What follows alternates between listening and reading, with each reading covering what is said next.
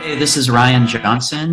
Join us for Podathon 2022. It benefits the Make-A-Wish Foundation. It's on September 17th. I'm going to be on there with Octu Radio at 8 p.m.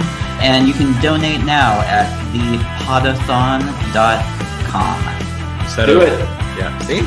Exactly. You will click the donation link now. Yeah. Oh, that's going to be clipped out and dropped everywhere. Yeah. Yeah. Jerry! There's the Rickmeister. In this big game that we play, life, it's not what you hope for, it's not what you deserve, it's what you take. I'm Frank T.J. Mackey, a master of the muffin, and author of the Seduce and Destroy system, now available to you on audio and video cassette. Seduce and Destroy will teach you the techniques to have any hard-body blonde just dripping to wet your dock.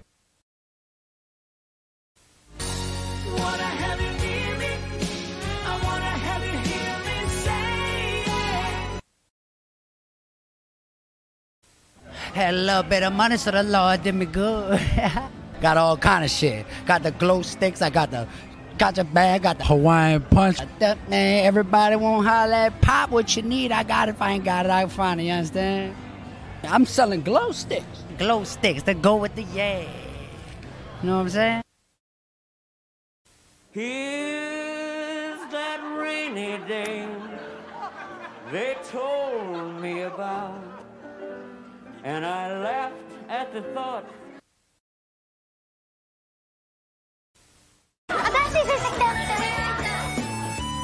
この惑星の子供たちと呼ばれる存在にはおはようございます超授業だりんやそう全身でぶつかっていかなくてはならないもしよかったら付き合って声が小さいただ教師としてあるまじきそういう分かったこの惑星の教育は加減が難しいでも君はいい教師になる缶コーヒーのボスレインボーマウンテン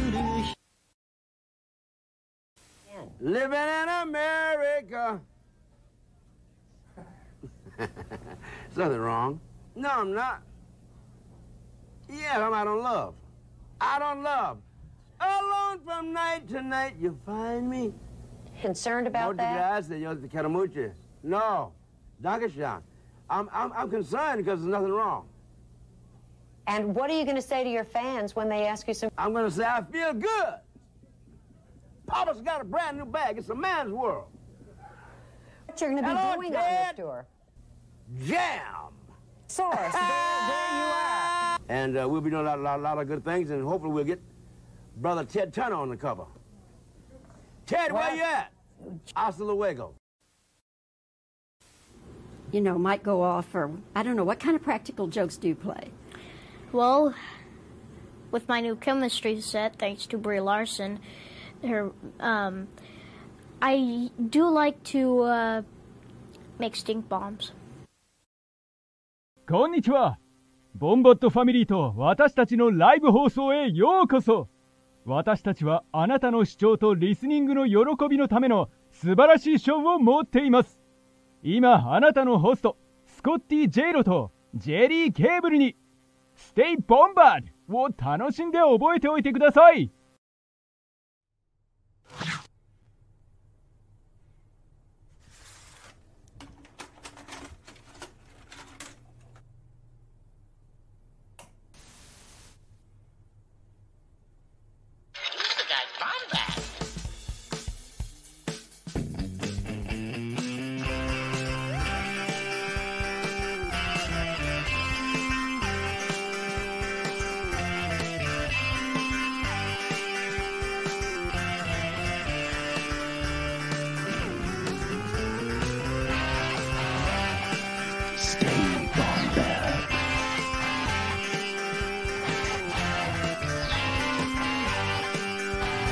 Welcome to the Bombadcast. What is up, Bombad fam? Welcome to yet another episode of the Bombad Cast. It's great to see all of you. It's great to be here. I don't know why I was doing that it's very William Shatner of me. I don't know what I was really doing there, but you know what? It's fine.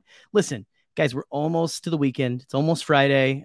We got a big announcement coming tomorrow. We can't really talk about it tonight, so don't bug us. Don't bug us. Don't bug us. Okay? I'm a little crooked. There we go. But yeah, welcome guys. Welcome to the Bombad Cast. I am your boy, the Cannon Junkie. We're doing great. Thank you for asking, Jake76.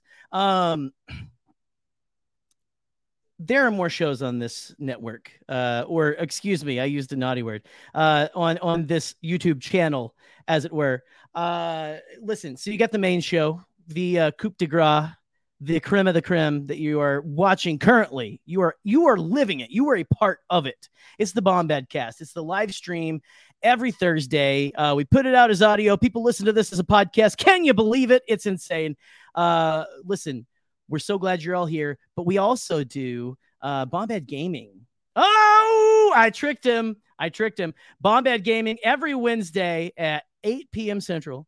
Scotty plays any number of games. He can play backgammon, sometimes chess. Sometimes he plays the old school mousetrap. It's pretty great. You should check it out. But yeah, every Wednesday, 8 p.m. Central. Come check out my boy Scotty playing games and yucking it up.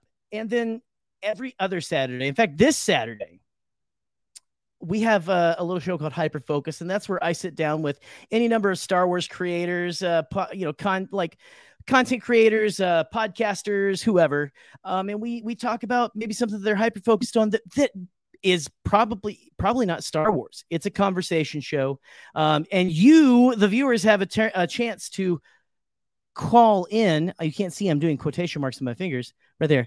Call in at the end of the show. I'll put the link in the stream, and you come in and talk with me and the guest. It's a great time.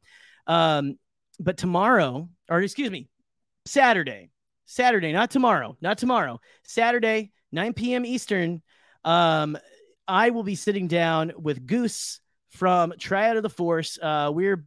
We met at Celebration. We became boys real fast. We're like thick as thieves, both emo kids from way back. And so it's going to be a good time.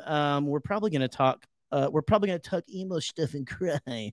But anyway, listen, before we go any farther, I think I need to bring in my buddy, my Bombad boyo, let me see, my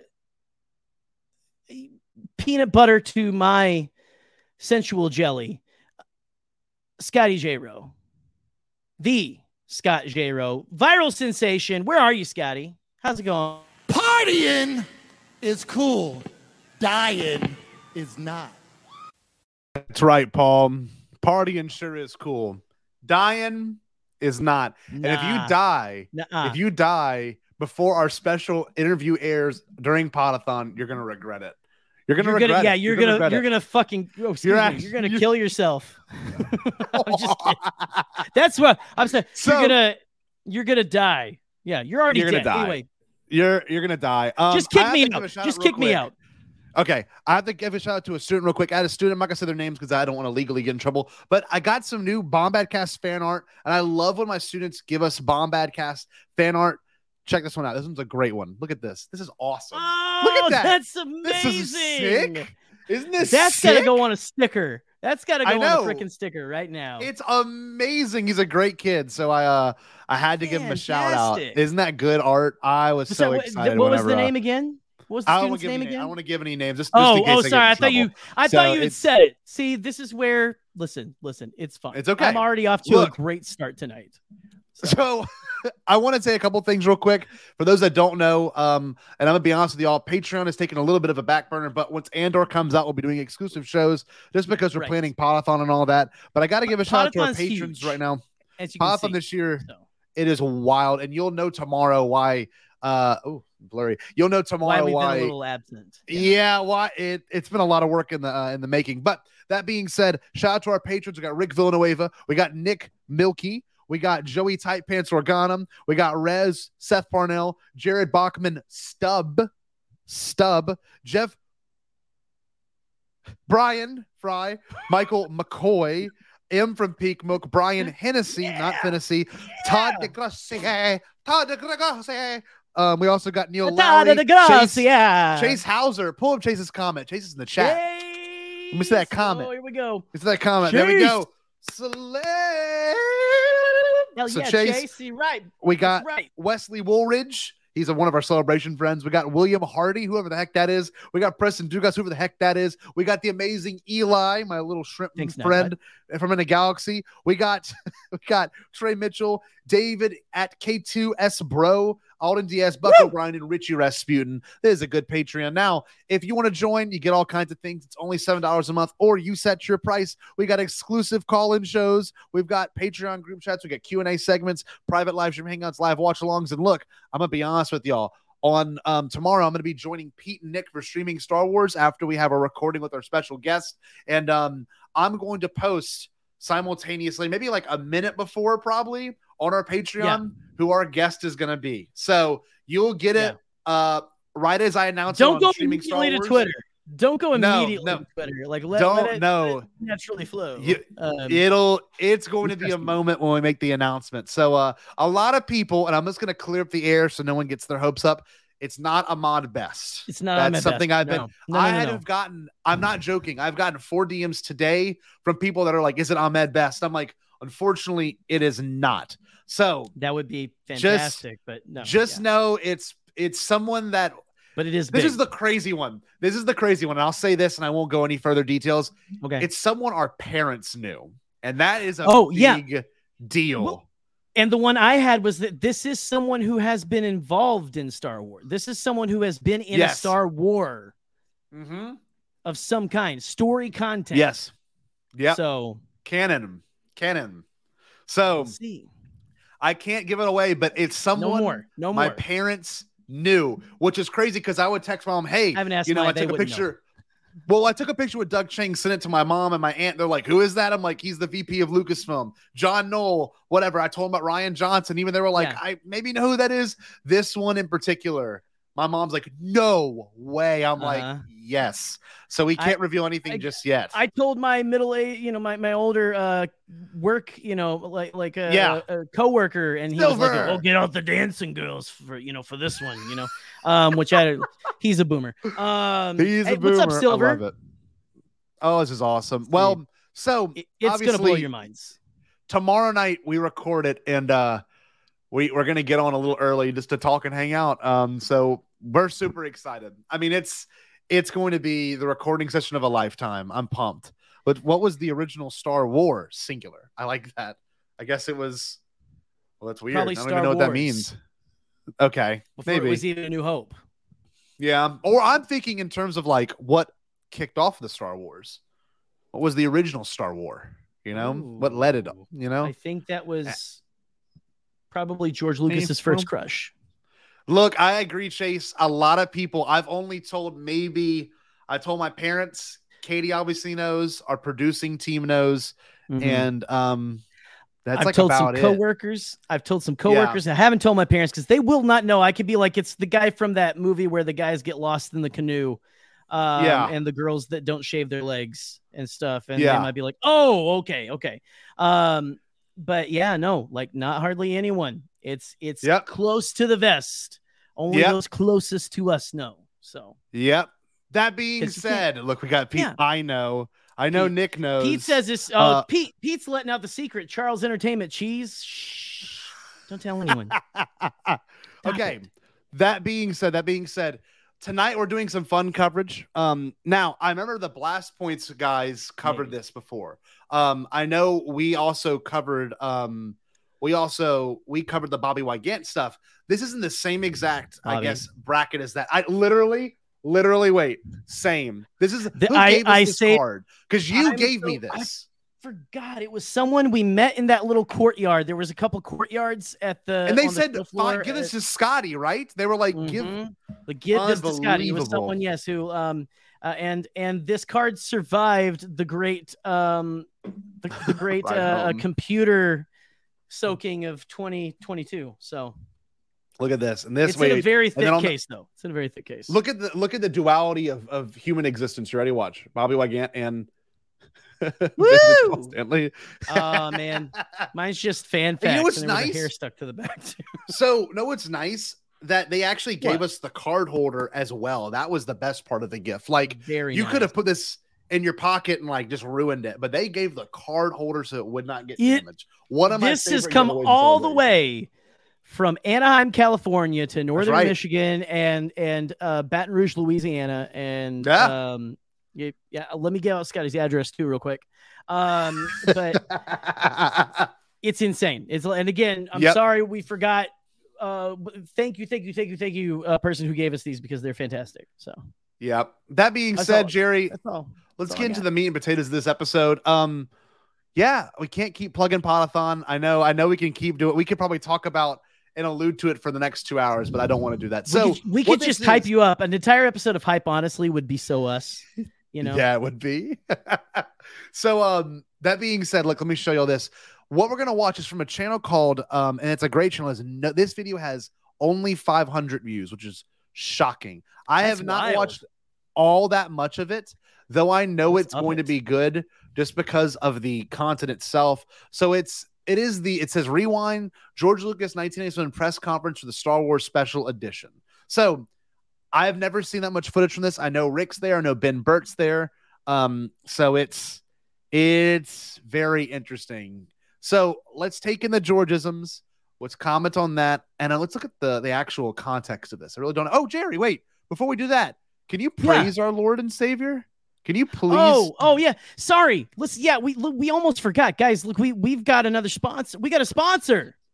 Like we've kind of had our, Jared of the Dark Jedi, who's bad at trivia.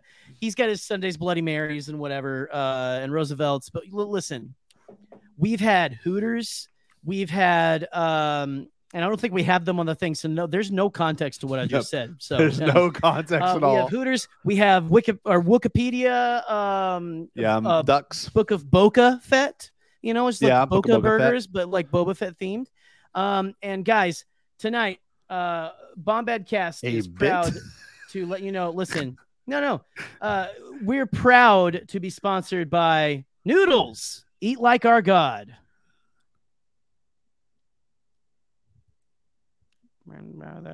That's about it. So, eat noodles.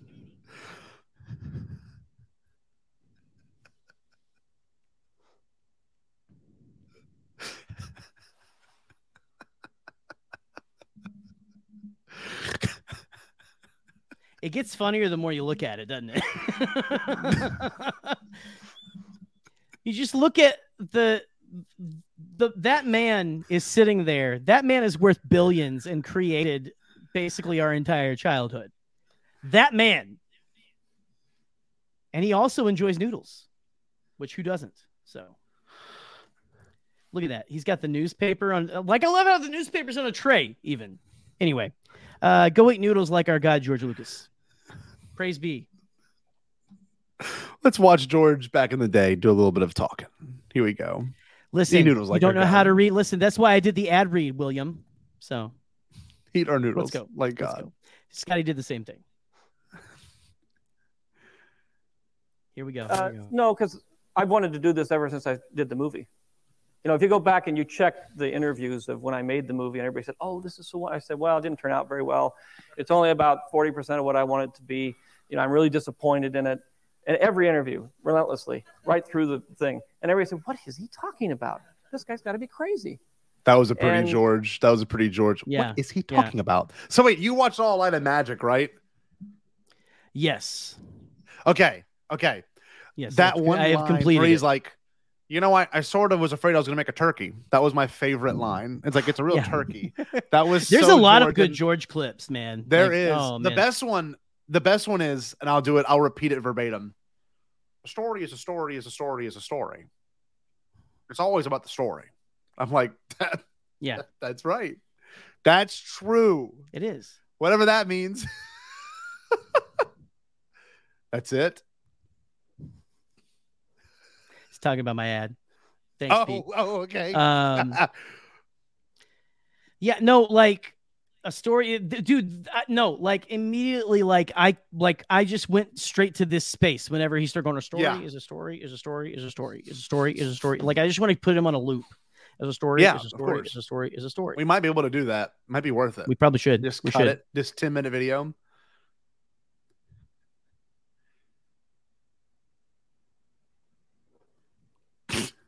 Okay, let's watch the video. Let's go. Yeah. And what are you talking so about? obviously everybody who works with me has been hearing this for 20 years.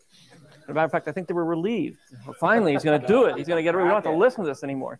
And, you know, the opportunity came along with the 20th anniversary celebration. I say, there were a lot of ideas bandied about what we were going to do, because everybody, both at Fox and at Lucasfilm, said, we've got to do something. This is an important thing to us. It's an important thing to a lot of our fans. We should celebrate the fact that we've been here for 20 years. And rather than do some of the other things that had been presented, everybody agreed that we would take the risk. And people think, oh, yeah, just, hey, pop it out there. It's great. But reissuing a movie that's been on video and on television, a live-action film, has never been done before. So wait, that is true. That was Really? groundbreaking that he did that. Yeah, I don't think anyone else had ever re-released with updated anything. So, like, it is genius in terms of marketing. But also, part of it, too, it's like, he had an excuse to finish his film. Like that is really kind of an incredible way to approach that, right? Like he really could finish his project that way. I don't blame him. Like I really don't. Like, and how insane is it? 97 was the 20-year anniversary of Star Wars. Like only 20 years. We were like at Celebration Orlando in 2017. It was the 40. It's like, it's hard to wrap your brain around. Like, it was only 20 years old at that point, you know? Yeah. Like 20 years ago was 2002.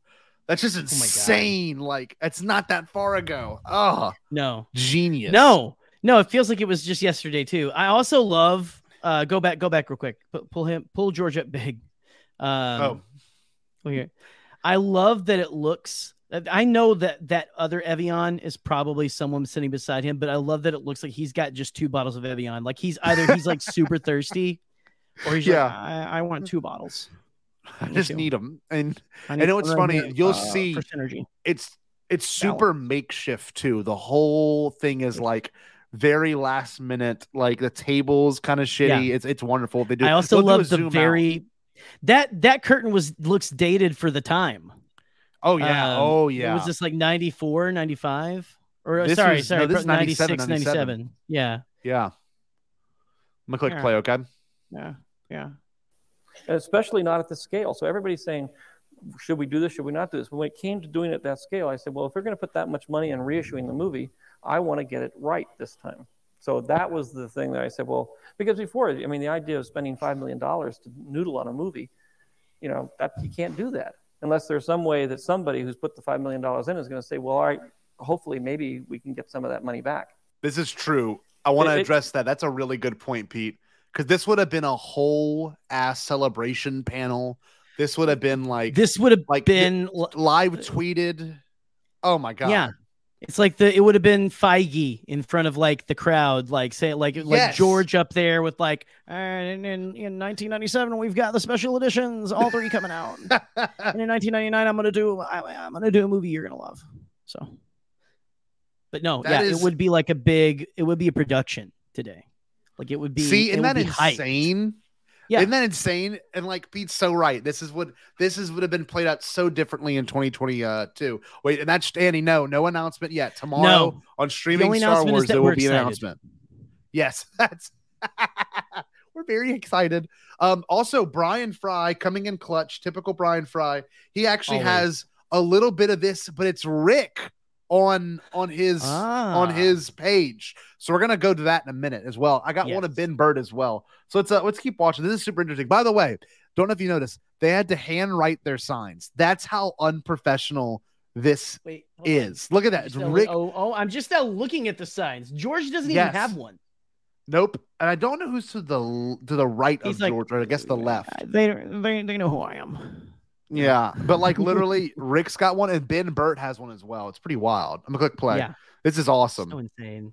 Filmmaking doesn't quite work like that. You try to make the movie that you write as a script, And along the way, you have to make a large number of compromises.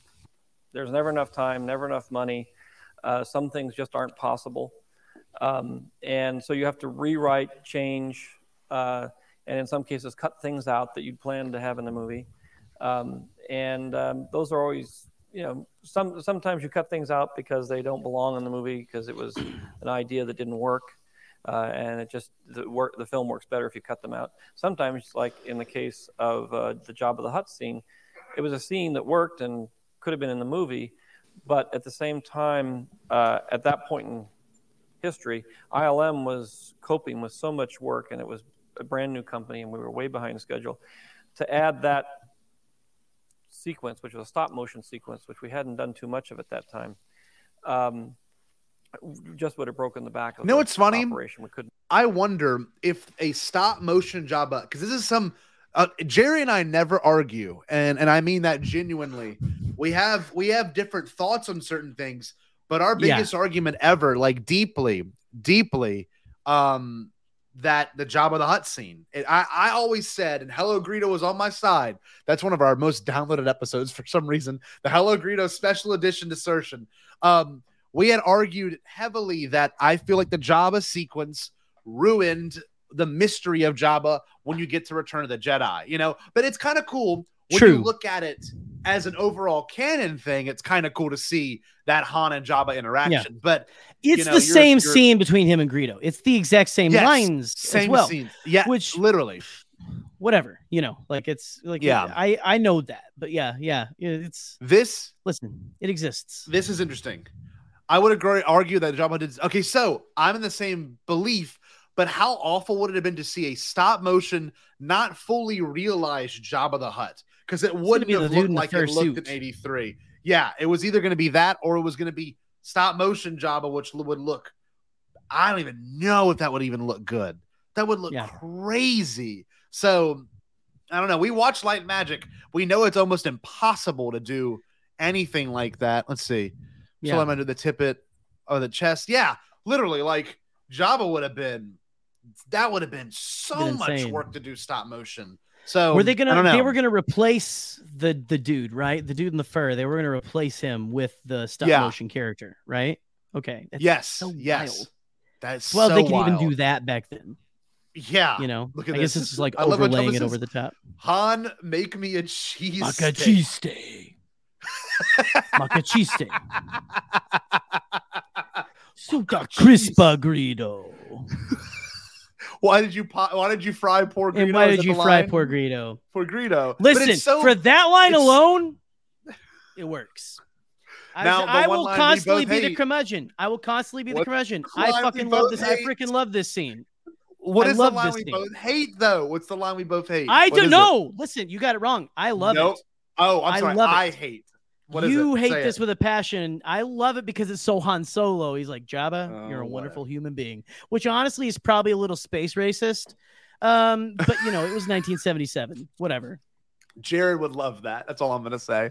Jared's into space racism. He loves racism. Space racism. He loves it. It's his bread and butter. We could never have finished the film. So I just cut it out of the movie because I figured that the plot part, which is the exposition, which is that Han had a price on his head and needed to be, that was his motivation, was handled in the Greedo scene, which is the scene before that. So plot-wise, in this particular movie, it wasn't essential that it be there. It was going to cost way too much money and take too much time to do it. And I figured, I didn't know whether I was ever going to get to make the other movies. So I figured if I didn't make the third movie, the idea of introducing Jabba the Hutt really wasn't that important. Because there we go. If there never was a third movie, then it wasn't relevant, and it was a bigger idea. So I just figured to expedite matters, we would cut it out. And then that was gone. I mean, I was frustrated, and I was kind of disappointed that it couldn't be in the movie. But there's a lot of things I was disappointed about in that movie, and I wasn't real happy with it when it came out, and never felt it really got finished. So, and I never expected to be able to fix it. That's the normal way of making movies. I mean, almost any filmmaker can go back and say, gee, if I only had another few days, some more money, I could really fix a lot of those things that slipped by that I'd give anything to fix at this point. And, you know, I was fortunate enough when this opportunity came up to what we were going to do for the 20th anniversary. You know, is it going to be a convention? Should we reissue the films and everything? And the idea of reissuing the films took hold. That's when I said, this is my chance. This is my chance to fix all those things. So I took it, and I'm very happy with it. See, that's interesting because, like, what would you rather? And I know this sparked Jared and Alden did an amazing podcast. This is what kind of sparked like some early fandom menace mentality of like, it's ours. You gave it to us, but now you're taking it back and ruining it. It's such a weird way of thinking because this man's entitled to do whatever he wants with his art. I mean, it's his art. Like people go back, like, and I've had arguments with Eric about this, not really arguments, but like, do you like the original mixing of a Beatles track or the remastered one in the 2022 remix? Like, what do you prefer? Because you are tampering with the original designer's art. I don't know. What's your take on that? The warmness of the sound and stuff like that. Yeah. Well, I mean, I don't think anyone in the chat is like, I think everyone in the chat knows that I am a special edition fan. I've got the 95 special edition, like the original VHS is right back here. Along with the last original release and stuff. I got the faces original the last time the original Own It for the last time. And then Own It for the last. Then I've got the I got the special edition, you know, immediately when that came out, you know. Yeah, but, of course. So I had seen them on there, but like that, I got to see them in the theater. Yeah, and that's so cool. I mean, you could argue and my parents took me to every one of them.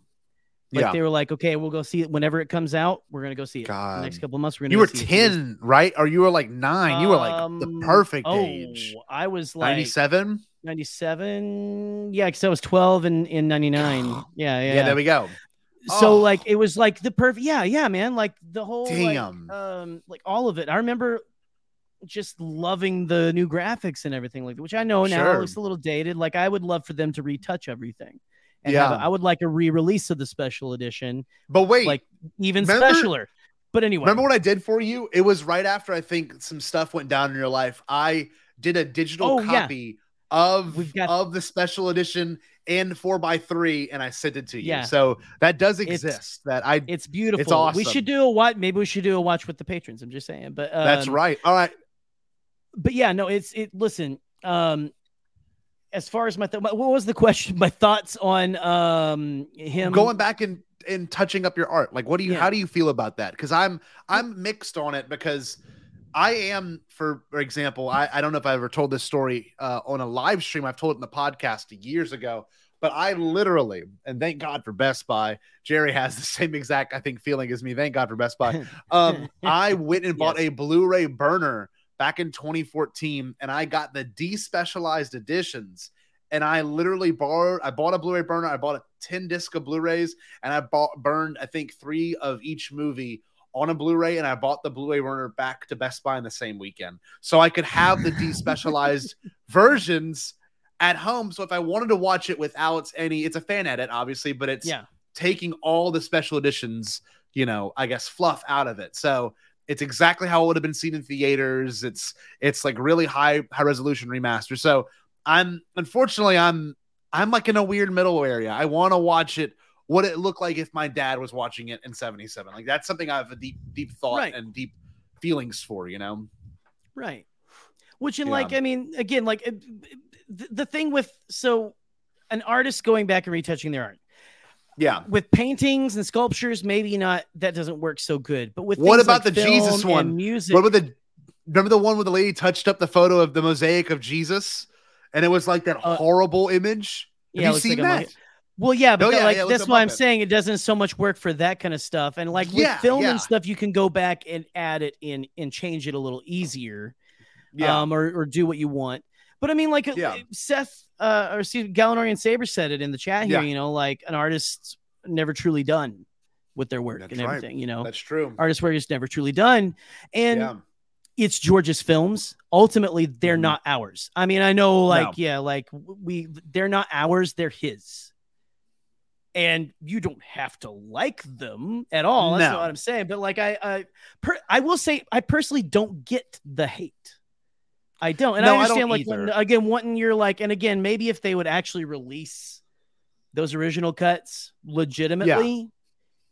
And again, there's not been an original cut of Star Wars since 1977. I'm just saying, like it. That's like true. The original cut, it was changed several times in the next couple of years. And you know what's funny? There's a whole YouTube series on that, and I know other podcasts we associate with have broken that down. Blast Points did a great episode on it. You know, they did. It's got different soundtracks, even like there's different there's different audio tracks that went to different theaters and everything. So like, what film did you see?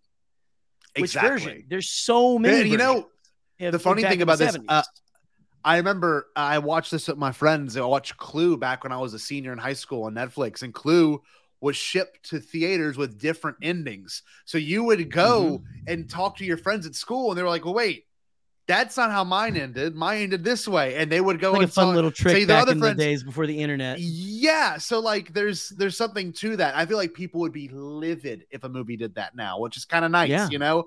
It's an artistic thing, but I agree with George for the most part. He has every right to do this. I love that subversive stuff, though. Like I'm big on the like. I think that's kind of fun. That's why I like The Last Jedi so much. I feel like it subverts your expectations in a good way, which I know is the bad thing that like everyone's like, ugh. But anyway, like I think that art should do that to you sometimes. If you're going in expecting what you're going to get out of a story, like and it hits beat for beat, what's the fun in that? I think. I say, agree. Where's the fun? Cool. Where's all that? Yeah. Imagine watching Star Wars, which everyone's so familiar with, and watching it with new stuff on top of it. That must have been Jerry, that must have been insane. And dude, I was like, I'll tell you, I was actually, and I was 10. I was a little bummed that Empire Strikes Back didn't have any new stuff barely in it. It barely did. Like, this Cloud City one. Like it's honestly, it looks so much better. I think everyone who even doesn't like the special editions will admit Empire's pretty good. It looks really good. The Empire one's pretty good. But yeah, I remember being upset that they didn't add extra stuff because I'm like, this is extra stuff. Whereas if there's more windows, okay, cool. You know. Yeah. But anyway, this is funny. I got a message from Brian Fry yet again, one of our favorite people, a patron of the show. I think, he is. So he sent us his special editions on Laserdisc. For anyone that does not know, this is proto, I guess, or pseudo DVDs. I have a couple of just myself. It's like a CD the size of like a record, right? Yeah, it's incredible. I got a student here spamming the chat. Hi. Hello, kiddo. Hi. Glad to see you're in here. Hi. I also want to acknowledge a few things that people were saying in here while I was talking with G. I agree. Love, hate. That's where I'm at. Honestly, that's where I'm at. Look at this. 97. Ooh, all 3 big screens. That's amazing, Brian. God. It was such a magical year because then they had all the toys too, you know, like they had all the toys and the like this is from the special edition toys and everything. Like I'll pull it up big. Show it again. Oh, it was a magical time. It's the like, you know, every movie had different toys to be released when the movie came out and everything at Taco Bell. And I love that kind of stuff. I love all of it. Like it's just, it has a special place in my heart. And again, again, you don't have to love it, but like we've already been through this in our other episode and all this, but like, it's one of those things where I truly like, I have so much love for it. I won't poo poo, but I'm also like, I don't get it. And you know what? Yeah, that's fine. That's fine. Well, it's funny because just don't yuck my yum. This press release was before anything had been shown. Like no one knew, like maybe in some magazines that we knew what it could look like, but I like this because it hasn't really even been aired yet. So I want to hear what he says about that. I'm sure he brings it up. How happy? I heard Rick. Happy. I'm very happy with it. How happy? How happy? Happy. Okay. Young Rick voice, man. We'll be back. Special effects don't make a movie. You know, the story makes the movie. Oh my God! Allow you to tell a particular story. We just said that. We just said that the story because he says that in Light and Magic. The story. I'm sorry. The special effects doesn't make the movie. The story makes the movie. The story. Holy shit! He just did the exact thing he said. That's insane. Happy. Okay. We'll be back. Special effects don't make a movie. You know, the story makes the movie, and all the special effects do is allow you to tell a particular story. So in the original Jedi, I wanted to do a musical number. The state of the art at that point was that I could just barely get maybe 15 or 20 seconds out of it with a puppet that sort of moved around a little bit. That was all I could do. That was. Look at that face. If I wanted to do a big musical number, it wasn't 2 seconds. I got to go back to that face. That was an incredible face. Around a little bit. That was all I could do. That's like the cover of his sitcom DVD. Look. That's all I could do. What about George? Look at. I love George Lucas. Oh Jesus, that's all I could do. But that's So true. beautiful. That's all I want to hear more of those thoughts. That was a really good point. So, in the original Jedi, I wanted to do a musical number. The state of the art at that point was that I could just barely get maybe 15 or 20 seconds out of it with a puppet that sort of moved around a little bit. That was all I could do. That was, if I wanted to do a big musical number, it wasn't possible at that time. There was, we could have gone in and done some stop motion stuff, but stop motion at that point was not really up to the level that I had wanted to do this sequence, in terms of expression, because it was mostly faces and singing and stuff. And we toyed with it, and then again ran out of time and money, and just said, well, okay, 15 seconds of a musical number is fine there. Let's get on with it. But I'd always wanted to put it back. And new technology allows you to go one step further and make it what you originally envisioned it to be. So as a filmmaker, it's not like writing a book where you can use words to create an imaginary world in the reader's mind. Film is very literal. You actually, there's a certain kinetic reality that works that can fool the audience, but at the same time, you're stuck with a very literal interpretation of what's going on. You have to create something to photograph that fools the audience into thinking they're creating an imaginary world that allows them to function in this make-believe environment. Doing it with words is much easier. You don't actually have to construct the things. Mythology in general. That was a good thing to digest. It's interesting, right? When you hear this man talk, all he wanted to do was revolutionize everything about the business. He wanted to, literally, he just wanted to completely change it forever. Yeah, he wanted to walk into, like he said, we dreamed of this 15 years ago, talking about the volume, right? Like, this is what we've always wanted. We had ideas for this, just a virtual set. Like he knows what he wants, and he has the finances to back up what he wants. And people don't give this enough credit. Special editions in the prequels were not studio funded. They were just studio distributed. All the funds came from George Lucas, Walton Lucas, ILM, and Lucasfilm. Like, he funded everything. That's why these have a certain feeling to them. I don't know. There's something to this, right? Like, he obviously, and people don't even bring this up, he revolutionized digital cinema experiences. We would not have, a Dolby theater. Yes, literally. I remember how huge they pushed that the first digital movie would be Attack of the Clones. I remember all of that push. I remember so much about ads and talking about it on the news, everywhere. It's insane. Yeah, insane. It's wow, okay. You can name, and Enlightened Magic talks about that. You can name 40 different things: digital editing, 3D animation. This was all because George funded it. He is so integral in how movies have become the way they are. And like THX, one of my favorite, coolest sound ever. Greatest parody on Tiny Toon Adventures. Just saying, the audience is now deaf.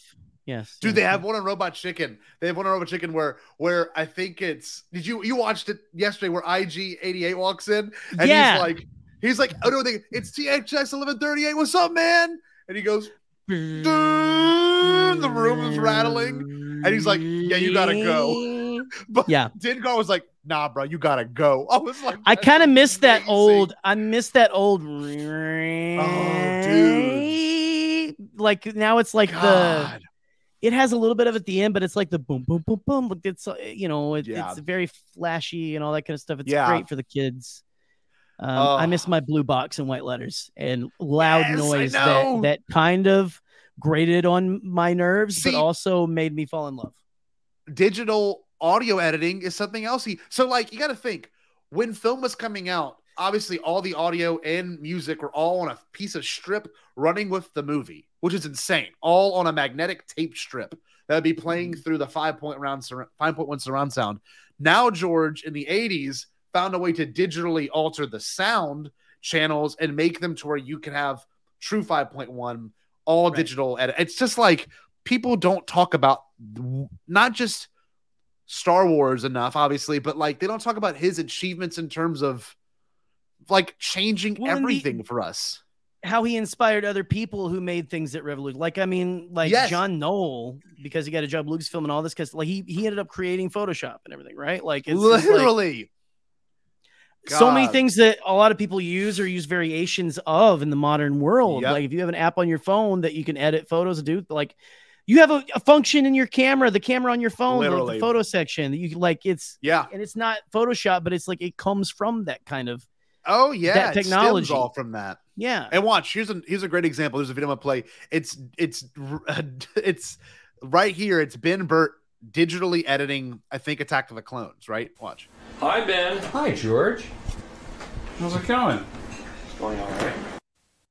Like, imagine editing on those CRTs. Like, that's insane to me.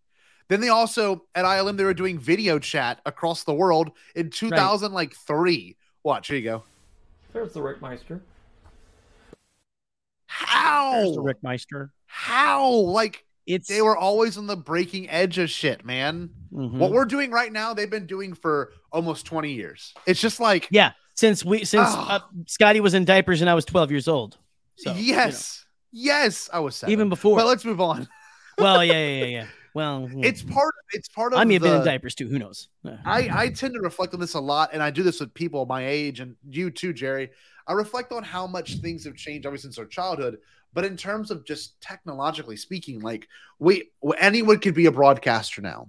Who would have ever thought that? Like anyone could be a Larry King.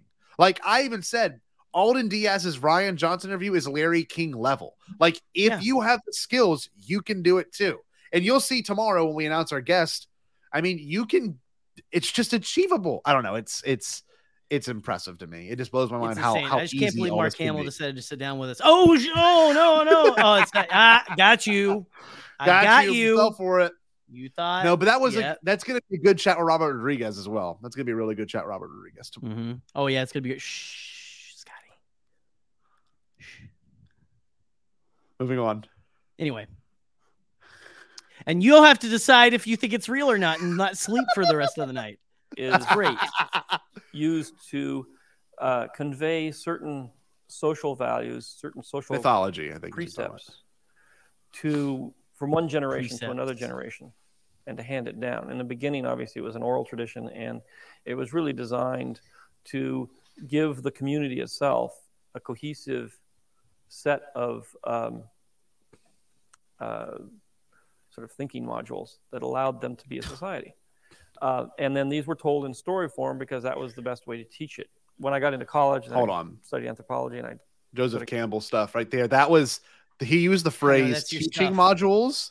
Yeah. He used the phrase teaching modules, and like I don't know if y'all know this, but the Lucas Foundation is like, and you can look it up. Like George Lucas has a whole educational foundation, and like I have the newsletter. I get it like every week, and like it's just like that was such a teaching thing, even though he's not naturally he's naturally a teacher, but not certifiably a teacher. He just has that, like, you can trust him, not because you know he's right. You just know there's something in that guy where you're like, you know what, like that there's no way he's wrong. You know what I mean? Like he may not got be a comprehension of the subject, whether or not he is formally educated. Beautifully said, Jerry. I agree. That's exactly what it is. He's just someone you know he knows what he's talking about, right? You're not going to question it.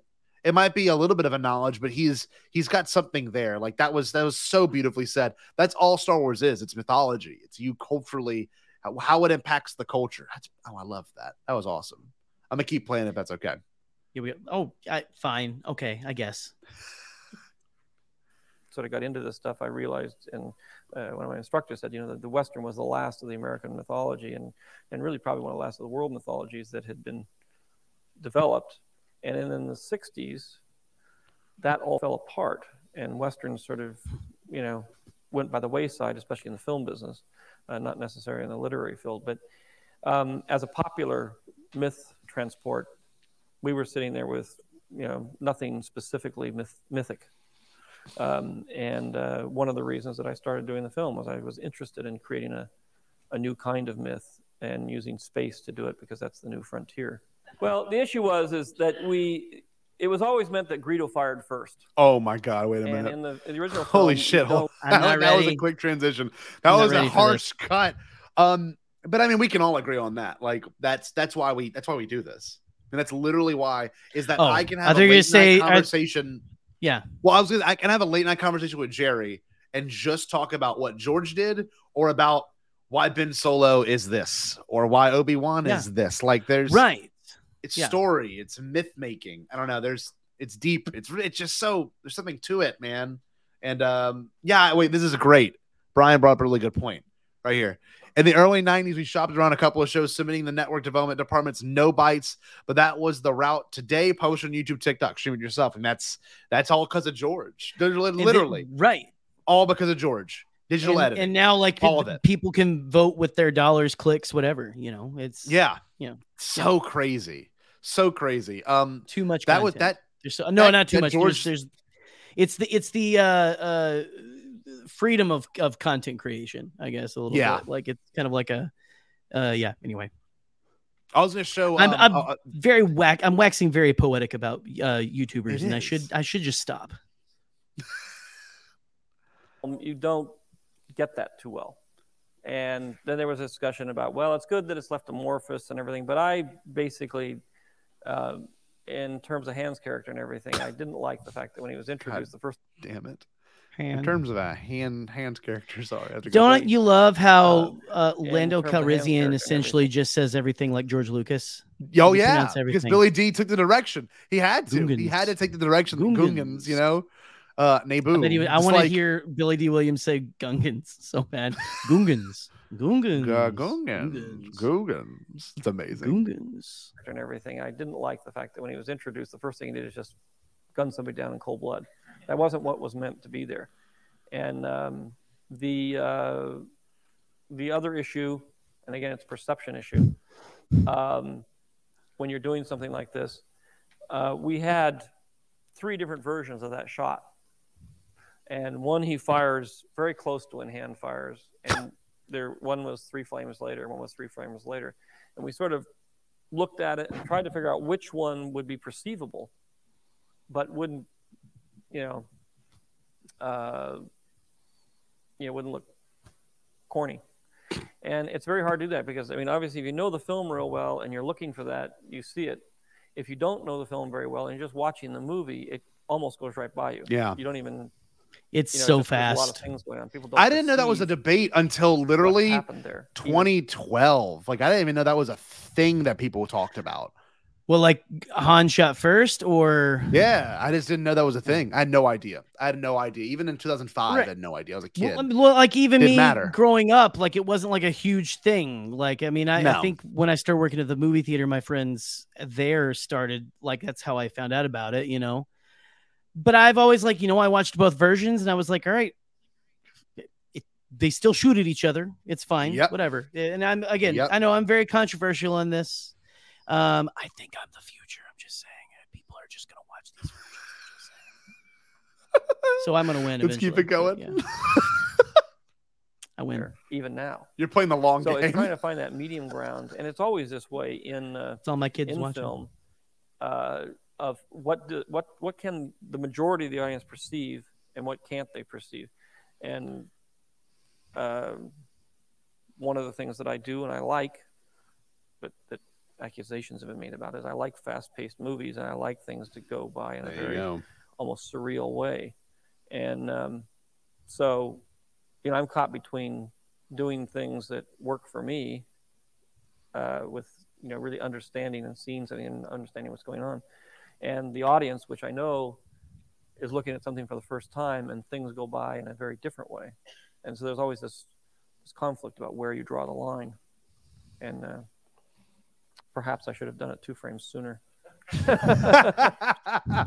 He's so weird. It's like he's got a great sense of humor, and he has to make films so lovable and I mean, endearing.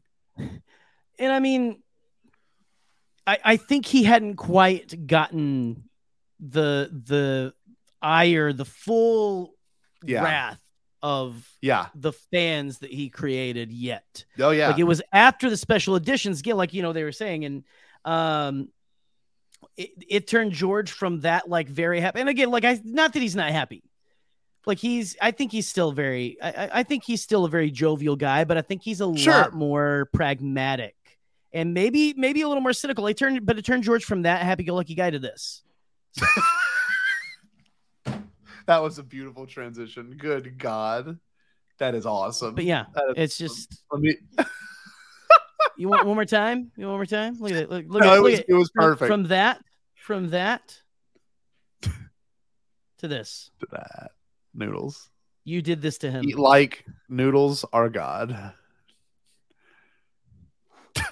Listen, do you read it? Do you read it? Star Empire Strikes Back Wars. It works though. You know, we had this kind of low budget young director and all this kind of problems that we had to cope with, which made the film less than what it could be. With Kirshner and Empire, it was a much better situation, and we had a lot more resources, and Kirsch is a great director, so we didn't really have to change too much. Most of what we changed, one, were some things like Cloud City, which Kirsch was complaining on the set, and I was saying, look, they're just not going to let us have any more set because, you know, it costs too much, and the idea of putting in digital backgrounds, you know, that didn't exist then. You wouldn't even think about doing something like that. So a lot of the same thing with a snow monster. You know, we tried to have a snow monster. We built a snow monster. It just looked terrible, and it was Kirshner. You know, said, you know, we can't let this stay in here. I said, you're right, it's terrible. So we cut it out. We had somebody else do another little tiny puppet that we used just marginally to give you the impression of a monster. But we all wanted to have that monster in there. And a lot of these things are things you want on the set that you have to make compromises for. And you say, now we're going to do it the way we wanted to do it then. And again, it's part of it's an economic opportunity. Somebody's willing to put up some money, and we can, you know, whenever for a filmmaker, you're restricted by your resources. They give you X amount of dollars. I know this doesn't always happen here, but they give you X amount of dollars, and you pretty much have to live with it.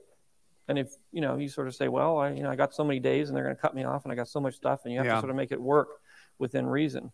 I know a lot of the times the stories come out that it's very different, that people just spend resources like there's no restrictions. But in 99% of the cases, there are very severe restrictions. And that was the original intention. That was interesting.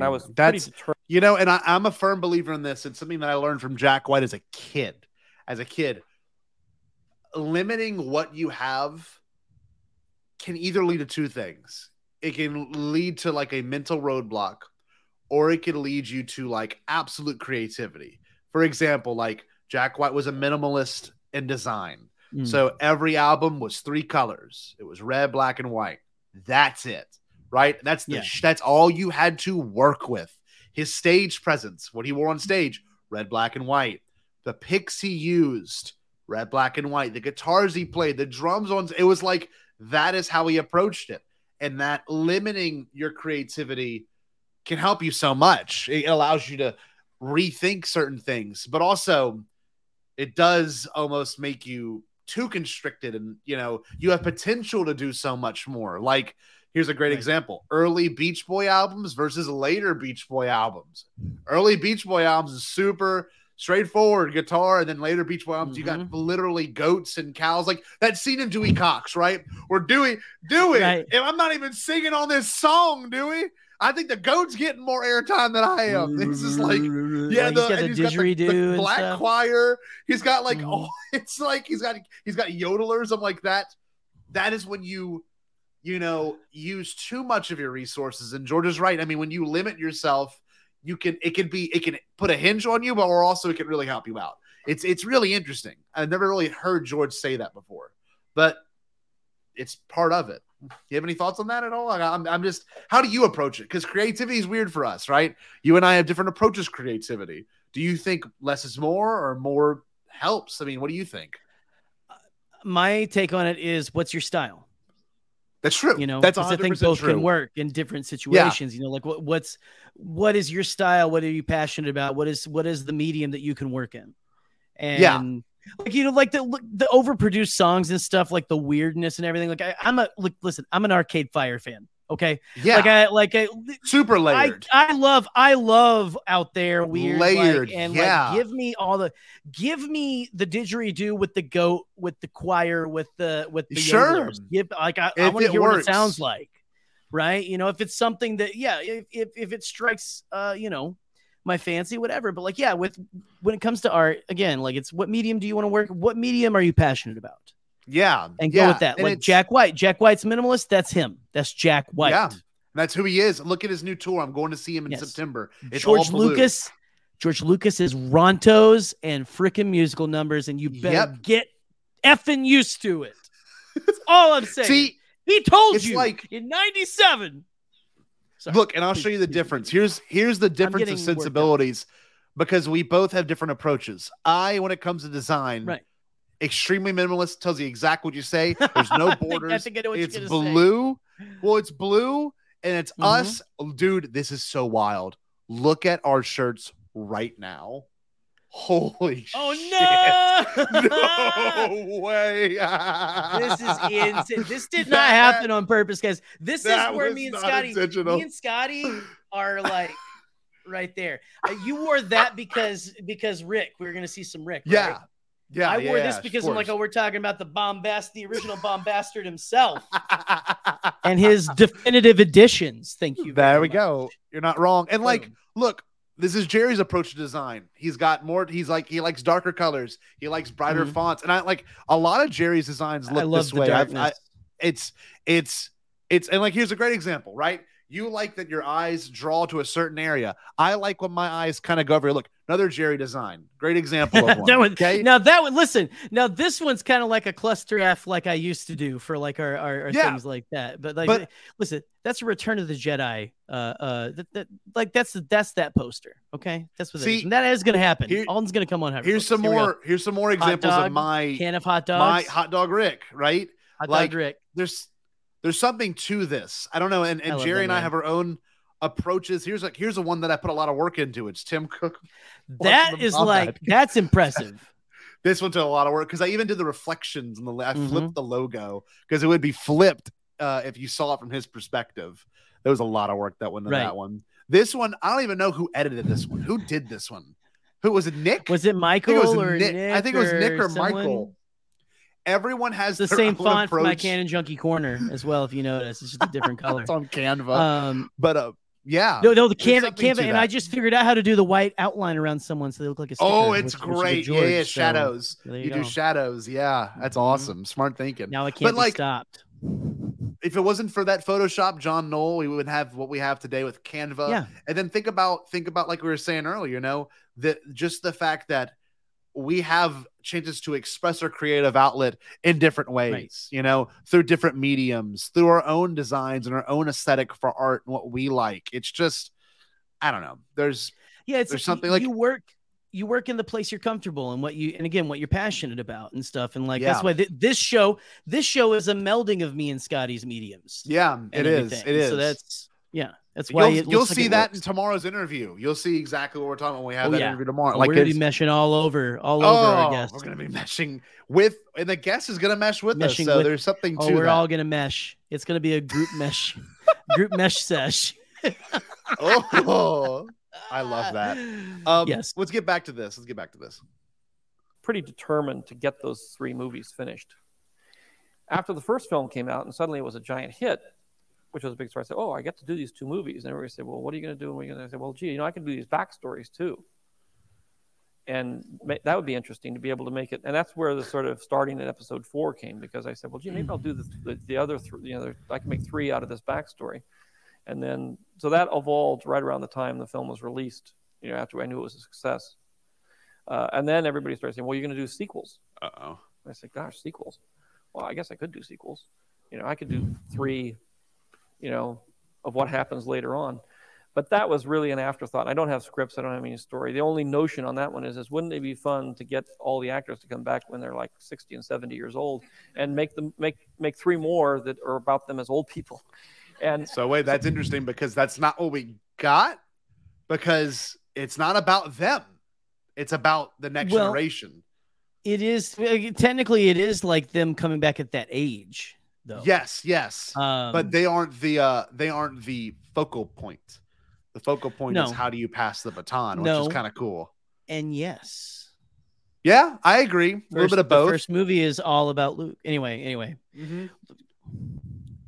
That's not what we're here to talk about. No. I like to hear look at that man. He is rocketing out of his chair because he has so many good ideas. Look at that. He's gonna go write them. I'm gonna go back for a second. Let's hear it. The power of his ideas. But that was really an afterthought. I don't have scripts. I don't have any story. The only notion on that one is wouldn't it be fun to get all the actors to come back when they're like 60 and 70 years old and make three more that are about them as old people. And so that's about as far as that one's gone so far.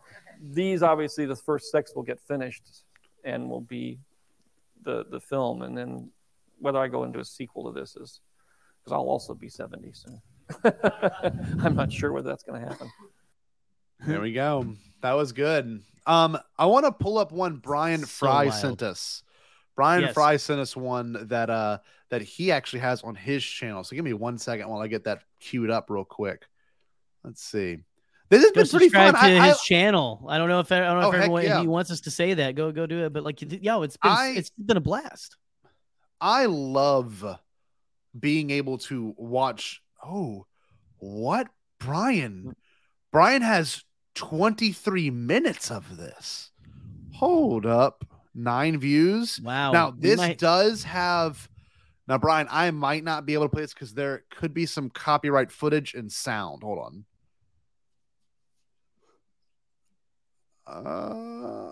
We might have to go review and maybe do a part 2 or something. I'm gonna see what happens. We'll just try. Or see what we got.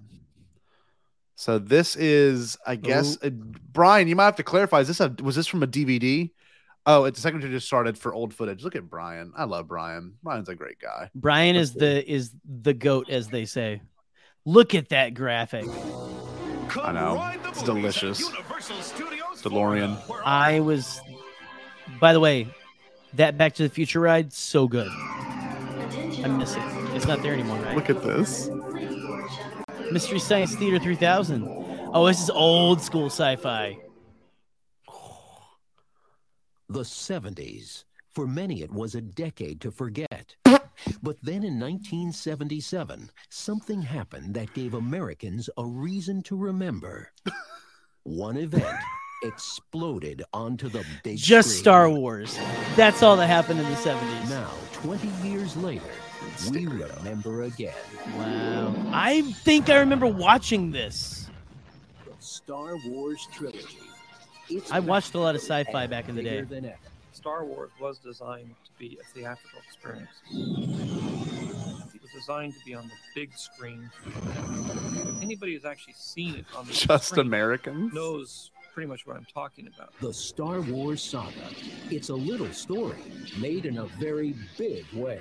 We'll be safe enough once we make the jump to hyperspace. This technological masterpiece with ageless characters mesmerized the youth of yesterday. Now, Mark Hamill says it's Look at time him to reintroduce those characters to a whole new generation. A pirate, a princess, a farm boy, a wizard, and a couple of laughable robots. What's not to like? A lot, according to Star Wars creator George Lucas. I wasn't real happy with it when it came out and never felt it really got finished. From dueling lightsabers to the epic space battle. Okay, I might pause this because this is awesome. This is awesome. I want to get more of the press conference. This is a badass. This is there's a lot of copyrighted footage in this as well. A lot. Let's see if this is more. No, let's play that. Play that. Play it. Needed more than the Force to blast Star Wars into the 90s. Meet his team of wizards and the tools they used. Yeah, exactly, Woodsy. Exactly, Woodsy. Wild Pacific. I see you did the pause. Wild Posse, Dick? Restored audio. Yeah. You can shake your seats. Enhanced images. is like taking a layer of Who is this guy? Is that Ted or Cruz? saran wrap off your glasses. Who is that? Okay, I don't want to get copyright attacked, but that I'm gonna watch It's that not good for later, business. Brian. It's getting copyright strike is not good for business. That is It's fantastic. not good for we should business. do like maybe we could do a watch along with patrons. Like, that's that's just my thing. If we can't do it on the show because of copyright, well, let's just do it with the patrons, which maybe we'll do. Maybe after Podathon, who knows? Yep, there will be more time to do silly things. Here's one, same channel. Big shout out to this channel, by the way. I haven't said anything. The channel's called Take Two Mark TV. Take Two Mark TV. I just went and thumbs up their stuff. This is Ben Burt's little, I guess, spliced up moments talking about the OT. Only has 100 views. So weird. Wow. I want to see this full press release because apparently it's out there, and I'm sure we know someone that may have it. I've just never seen it before.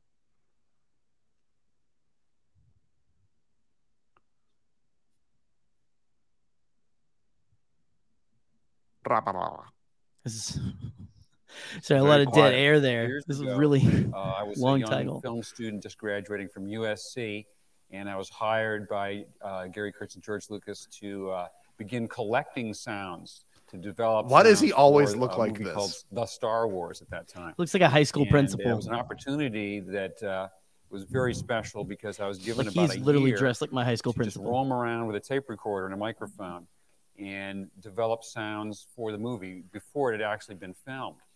That was an unusual, it was an unusual profession at that time. No one developed sound and tried to customize sound in that particular way, and I knew it was a very special opportunity, but I never realized how far it would come.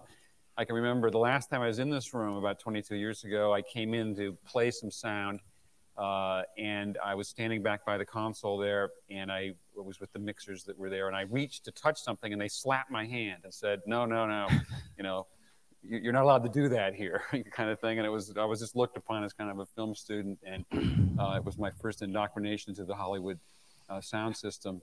But now I'm back today, and hopefully that doesn't happen anymore. And it's fun to see all that time pass and to see the changes that have taken place. God, I love that because he changed everything. I love that. I can't believe that someone told Ben Burtt not to do his job. Like, that's so surreal to me because he changed everything. Yeah, no, he's the one who created the lightsaber noise. Thank you very much. Like everything. He blended so much sound together, and someone was like, he no, also don't touch blend. that. He does blend Rick and George's voices. William, I can With his hear mouth. it. I can hear it. Yes, that's the magic of Ben Burtt. The question is, are we abandoning the old acoustic sounds in favor of the synthetic sounds? No, not at all. The audio style of Star Wars was set way back, and it was in a discussion where we were told that George said, I want an organic soundtrack. In other words, I want everything to sound as if it's plausible and real. And we decided at that time that, of course, the best way to guarantee that was to go out and record real sounds in the real world and build the Star Wars audio textures out of that material. And so we've always done that. And I think despite all the advances in technology, the most critical item in the design of a sound of a film is the selection of just the right sound at the right moment, and also one person with a tape recorder wandering around trying to find just the right thing. In the speeder bike chase, there's a sound used over and over again when they shift gears and hit pedals and you hear it accelerate and go back and forth. That was a sound I heard. I was in an office at Elstree Studios, and I heard a funny sound in the street outside. And I looked out, and there was a guy with a pneumatic air hammer with a stone had gotten caught, apparently in the rubber hosing, and it was fighting with this thing. And I ran and got my tape recorder, went outside, and said, "Don't do anything. Just wait a minute." And the guy was looking at me, and I recorded him trying to flush this stone out of the broken pneumatic air hammer. And that sound became the basis for the speeder bikes, and something I wouldn't have thought of or created in the studio. But it's that kind of alertness, I think, and the search for sounds. I mean, that whole, the films are built up of many, many stories like that, of finding individual moments of sound. I want to address one thing too, because I think it's super important to think about. The special effects wouldn't work if the sound didn't work with them. You know what I mean? Like it's one thing to like have a really well edited claymation, whatever it is, a special effect or anything rotoscoped in, or even the Dykstra stuff. It wouldn't work if the sounds didn't work with it. It's wild. You know what I mean? Yeah. Yeah. There's something. It's all. Yeah. It's all in tandem. It's all in tandem. Yeah. Where it doesn't work at all. Yeah. It's not believable. And like I can hear the. No, I can hear it. Yeah, I can hear you're it. shifting gears. You can hear it. Yeah, and they're like the rock stuck in a pneumatic hammer. What the what the hell? Oh God, I love the this. blasters is why I are love just Ben like Burtt. he's like hitting a wire. The wire. Like it's so wild. I showed that to Yeah. Eleanor the other day, like the lightsaber thing, and she's like, "Oh, that's kind of cool." You know, like it's weird. It's weird and wild. And again, your art. Like, what is your art? Like, what's your medium? Like, what is too much? What's not enough? And I mean, they're layering all kinds of sounds. He's going out, stopping construction workers, recording the most random stuff. Think about like, that, who dude. thinks like that? Who thinks like that except Ben Burtt? Like, Oh if I hit this my wire, God. that's a cool noise. You know? So it's funny. Like, think about did he ever credit that guy, or like, is it just part of the environment, so it doesn't really have a credit? Like that man, unknowingly, when his damn thing got stuck. Like, and he could have been a complete, not Star Wars fan or doesn't know what Star Wars is. He probably didn't know. Like, he is unknowingly changed, the sound of, how we interpret the speeder bikes. Like, it's just, I love this. I love this stuff. What if that guy knows? Like you said, like it's just like if he's sitting there, like I'm the one who recorded that, who they recorded that sound from.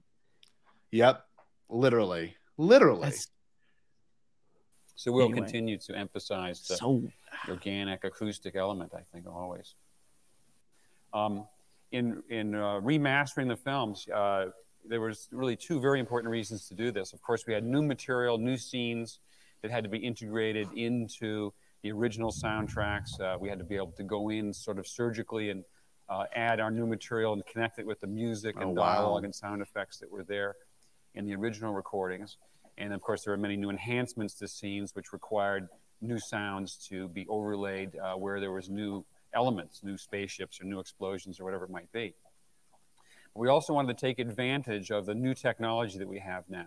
The fact that we can reach thousands of theaters around the world now with digital soundtracks, the DTS, the SDDS, and the Dolby SRD digital formats, which now exist. It allows us to for the first time, reach a worldwide audience with the high-quality sound that the original films had, but we've also been able to now expand those soundtracks and really make it much more spatial because we can put sounds in different corners of the room.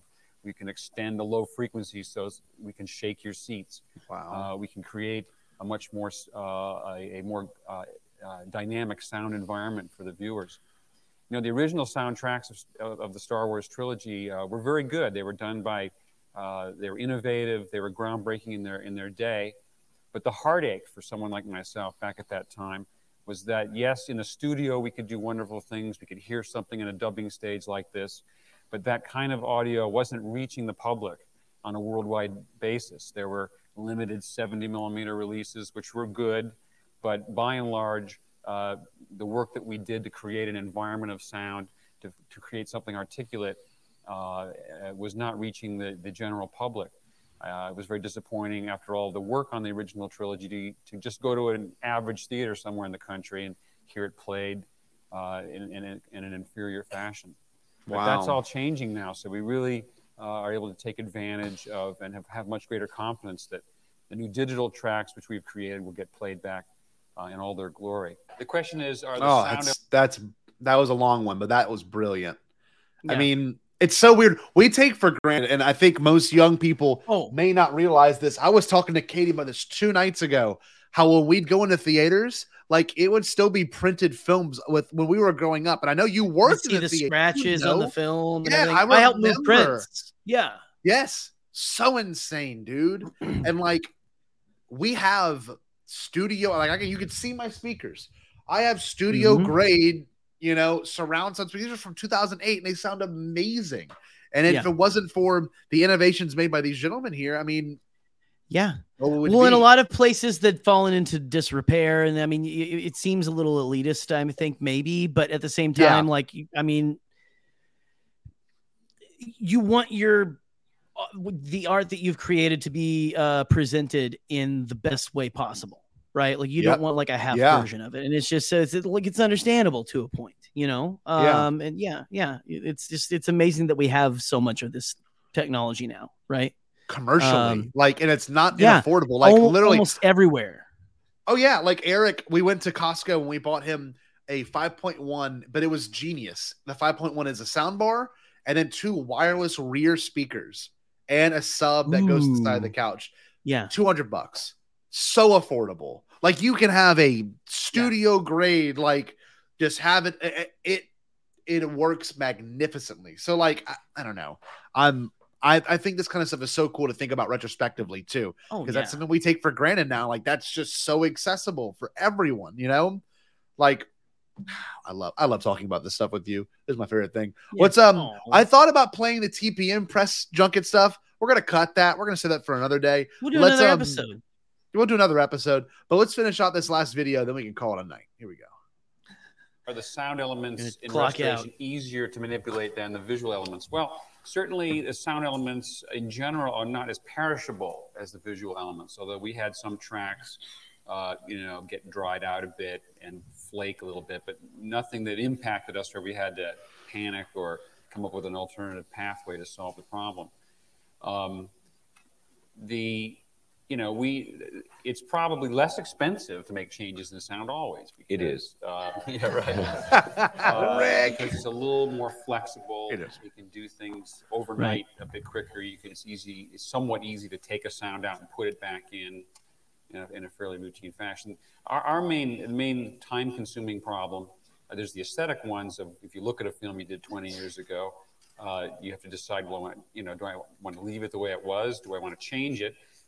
Maybe you're capable of changing it, but maybe you shouldn't, because what was done then at the time, under the stress of the time, forces you to make certain creative choices back then, which made the film what it was. So we wanted to retain all the values that we had in the original soundtracks and very carefully add to it in a way which wouldn't, stylistically shift the original feeling of the whole movie. I think in general, I can't say it's easier because I didn't do the visual side, but it's probably you can do things faster. God, what a genius. Yeah. And he's just like, no offense, but he looks like a science teacher, Yeah. Like he just got that. He's just like in the 90s, like maybe that's 90s principle. Like I haven't been to a school in a long time. So I'm but again, that's like straight up like what my principal wore and everything. But like he's very matter of fact. Very like here's how it is. But it's true, right? But also very brilliant. Yeah, there's a brilliance there with anything he says, and like there's a reason why I love this guy. And part of it too is like you can hear him chime in every now and then, but if it wasn't for Rick, we wouldn't actually have a lot of this stuff because Rick had to be the one to produce it. I mean, literally, I heard on a podcast, there's a reason producers are the ones that go and grab the best film of the year awards because they're the ones that have to put. It's producers and directors. They have to put all this shit together, find the people to get it done, and that's their gig. They have to find out how do I make this vision happen. Yeah, it's so dense, like Rick said, and like that's part of this, so dense. Like there's images on every screen, but like we still have that. Oh man, I need like that image of him, just the coffee mug, like listening to you or something. I forget who he's talking to. He's drinking out of the red coffee cup. Oh, he's talking to Ewan. Yeah, it's like, dude, we're gonna love this, dude. Yeah. Oh man, what's going on, Elder Pug? So look, hey, what's up, Troy? We want to say, obviously, stay tuned for tomorrow. We're not going to give anything away today. This is how the order. Tonight. The news is gonna drop on streaming Star Wars tomorrow with a clip, more than likely. So tune into that tomorrow. Then it will also drop on our socials and our Patreon just a little bit ahead of time so people can react to it. But we're going to be recording a very big interview for us tomorrow. And everyone, like I said, our biggest interview, I would say. It is. And you know what's funny? It's our like biggest interview to date. We almost can't be nervous for it because this person is so comfortable with what we're going to talk about. It's not like we're going to be doing that much work. So we hope to bring you a really good conversation with this interview, and we'll drop clips leading up to Python and stuff too. Is it giving away too much? I feel like this person would gel with us very well as well. I think that's fair. I don't think so. I feel like get it. This person has Bombad energy. So we're going to be our same Bombad selves, but we're not going to do the ridiculous stuff. You know, we don't want to scare the guests in any possible way, but we want to have a conversation that has never been had with this guest. That's what we kind of want out of this. We want some questions we never had. I'm sorry, we want some answers we never had. We want to answer some questions. I'm dumb. I'm an idiot. We want to have answers to questions that we've never had before, especially a couple of clips that you have seen on the show or in general. So yes, nothing crazy. We're not going to do anything crazy.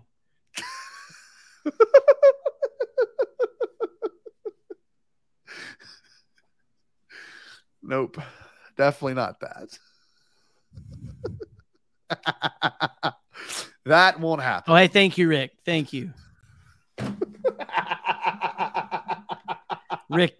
Oh my God. Shh, Rick. Dude. Yep, you did, Brian. Brian, you did it. That was so generous. You made it. Welcome. Oh, man. The Bryans are together once again. Every Thursday, Bombadcast. Every other Saturday, this Saturday, including Goose. Hyperfocus every Wednesday at 8 p.m. If you haven't yet, you can join our Patreon. You'll see the announcement first there. You got some perks to that Patreon, special shows that you can watch, including Jerry's Canon Junkie Corner. That being said, Jerry, do we want to sign out? Are we ready to call it a night? I had a great time with you. I'll see you tomorrow at 5 o'clock for a special interview. Look at this. My dad said it's going to be epic. Thank you, Dad. Yeah, no one knows, Dad. Don't spoil what's up, Chris? He knows that my dad knows it. Don't say. I haven't told my parents. Okay, so perfect. I bet he's gonna be like, I can't wait for. I don't even know if I can end the stream fast enough. I just block my dad on social media. Like, no. Oh man, we love you, Chris. You're sick when you talk to. Oh well, I'm just kidding. I can't wait for our guest tomorrow to say this catchphrase. Oh, I'm gonna cry when I hear it. I'm going to explode into tears. Hilarious joy. Oh man, Jesus. Well, I'm gonna let you do it, and then we're gonna call it a night. Oh, well, guys, tune in tomorrow to see our wonderful guest eat noodles and make your art. Just make your art. Make your art, and you know what matters? Story, and staying Bombad. Did you say impossible? Pasquale? Only kidding, Chucky. I've changed my tune because I finally thought of a possible dream that we can all share. What is it? Pasquale? It's a dream about a world when nobody is poor or sick or hungry. Oh, now that's a dream we can make come true. I'm gonna make a change for once in my life. It's gonna feel real good. Gonna make a difference. Gonna make it right. As I point up the collar on my favorite winter coat. Jerry, you're off the. I kicked you off the thing, so we didn't. I see the kids in the street with not enough to eat. Who am I to be blind? Guys, I just want to come in and say, watch Chucky's bowler hat. It's held between his ears. It's not on his head. The only thing holding that bowler hat on Chuck E. Cheese's, Charles Entertainment Cheese's head is his oversized ears. That's all I want to say. You're not going to be able to unsee it.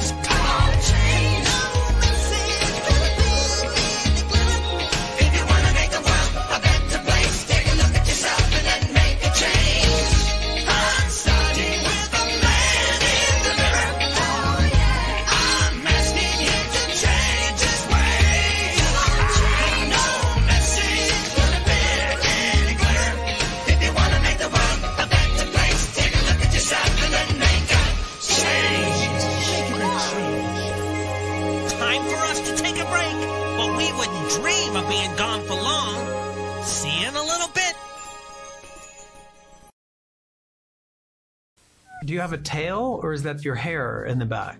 あ、これは髪の毛と下に尻尾があります。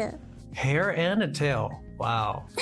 The best of both worlds. あー、Thank you! 私の髪の毛と尻尾はとっても自慢の髪の毛と尻尾なんです。ありがとうございます。Yeah, it really such a unique little character. It's mesmerizing. So anyway, I forgot the question.